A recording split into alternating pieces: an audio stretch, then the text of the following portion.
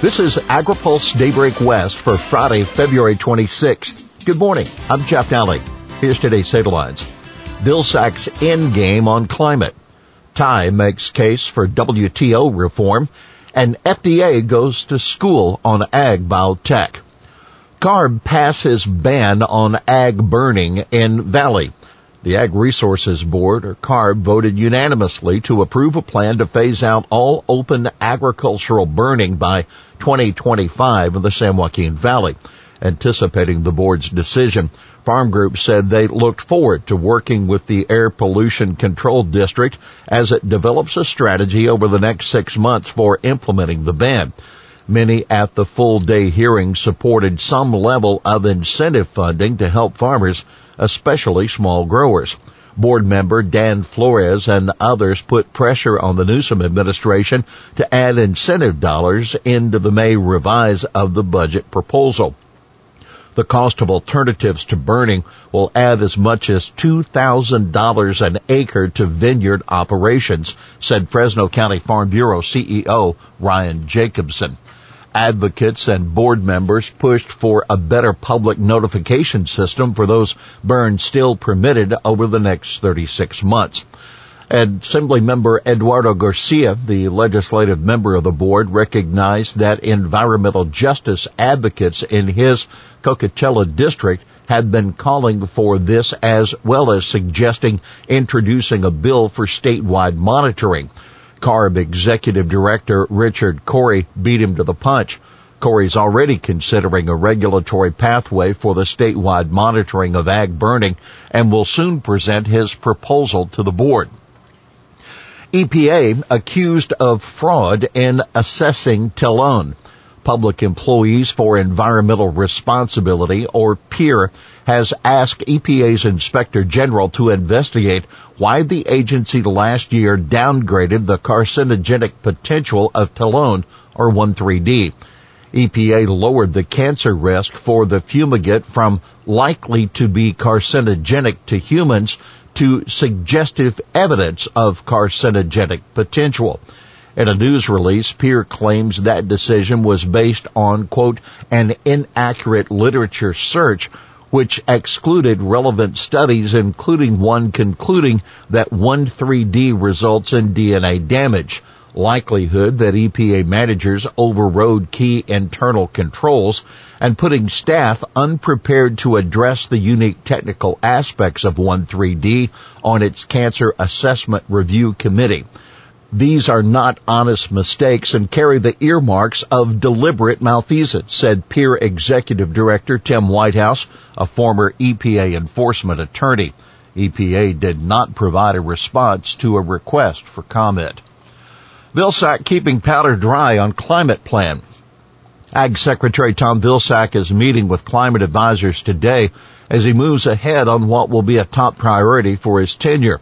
So far, he's divulging little about the department's plans for timetable addressing the issue, but he does say USDA will be heavily focused on building a case for programs Congress could implement in the next farm bill due in 2023. I don't have a specific timeline in mind other than I think it is important for us at USDA to do what we can with the resources we have as quickly as we can so we can determine what works and what doesn't work, he told reporters yesterday. He went on, I see this as an opportunity for us to inform our actions, the formulation of long-term policies that could advance our efforts on climate. While we're at it, Vilsack is reviewing the Farmers to Families Food Box program to see if revisions are needed to ensure that the most of the USDA funding goes toward purchasing the food. He expressed concern that too much money is being spent on distributing the products. One more thing. Vilsack wasn't asked about whether he'll try to modify or reverse the moves of the Economic Research Service and National Institute of Food and Agriculture to Kansas City, but he did make a point of saying he's concerned about ongoing staff shortages at those agencies.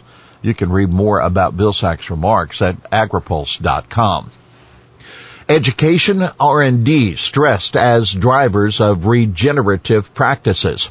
educating farmers on the benefits of regenerative practices and increasing the federal government's investment in agriculture research and development are needed to help growers sequester carbon and potentially benefit from carbon markets, witnesses told the House Ag Committee yesterday at a hearing on climate change.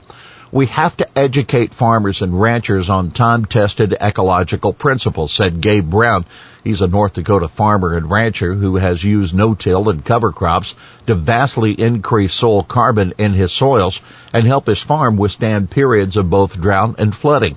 American Farm Bureau Federation President Zippy Duvall said farmers need incentives in transitioning voluntarily to more sustainable practices, and he put in a plug for more research and development funding.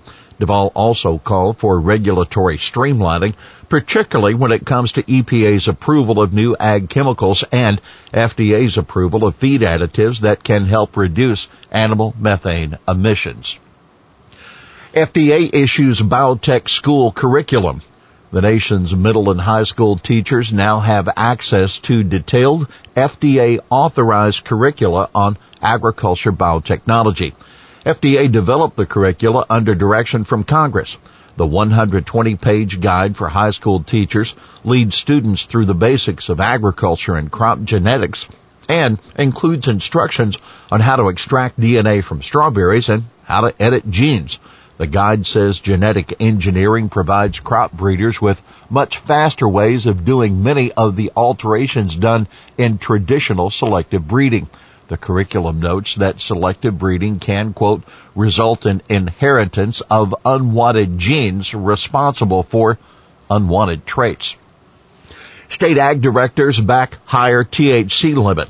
As expected, members of the National Association of State Departments of Agriculture have adopted policy calling on Congress to increase the allowed THC level in hemp from 0.3% to 1%. We're going to have to work with Capitol Hill in order to effect that change, but we see this as a game changer for the industry in helping advance the interests of growers and ultimately consumers who want these products. That NASDA CEO Barb Glenn to reporters yesterday. By the way, NASDA also is asking USDA to allow for more meat items in the food box program. Here's today's He Said It. You're trying to keep my air healthy, and I am totally on board with that.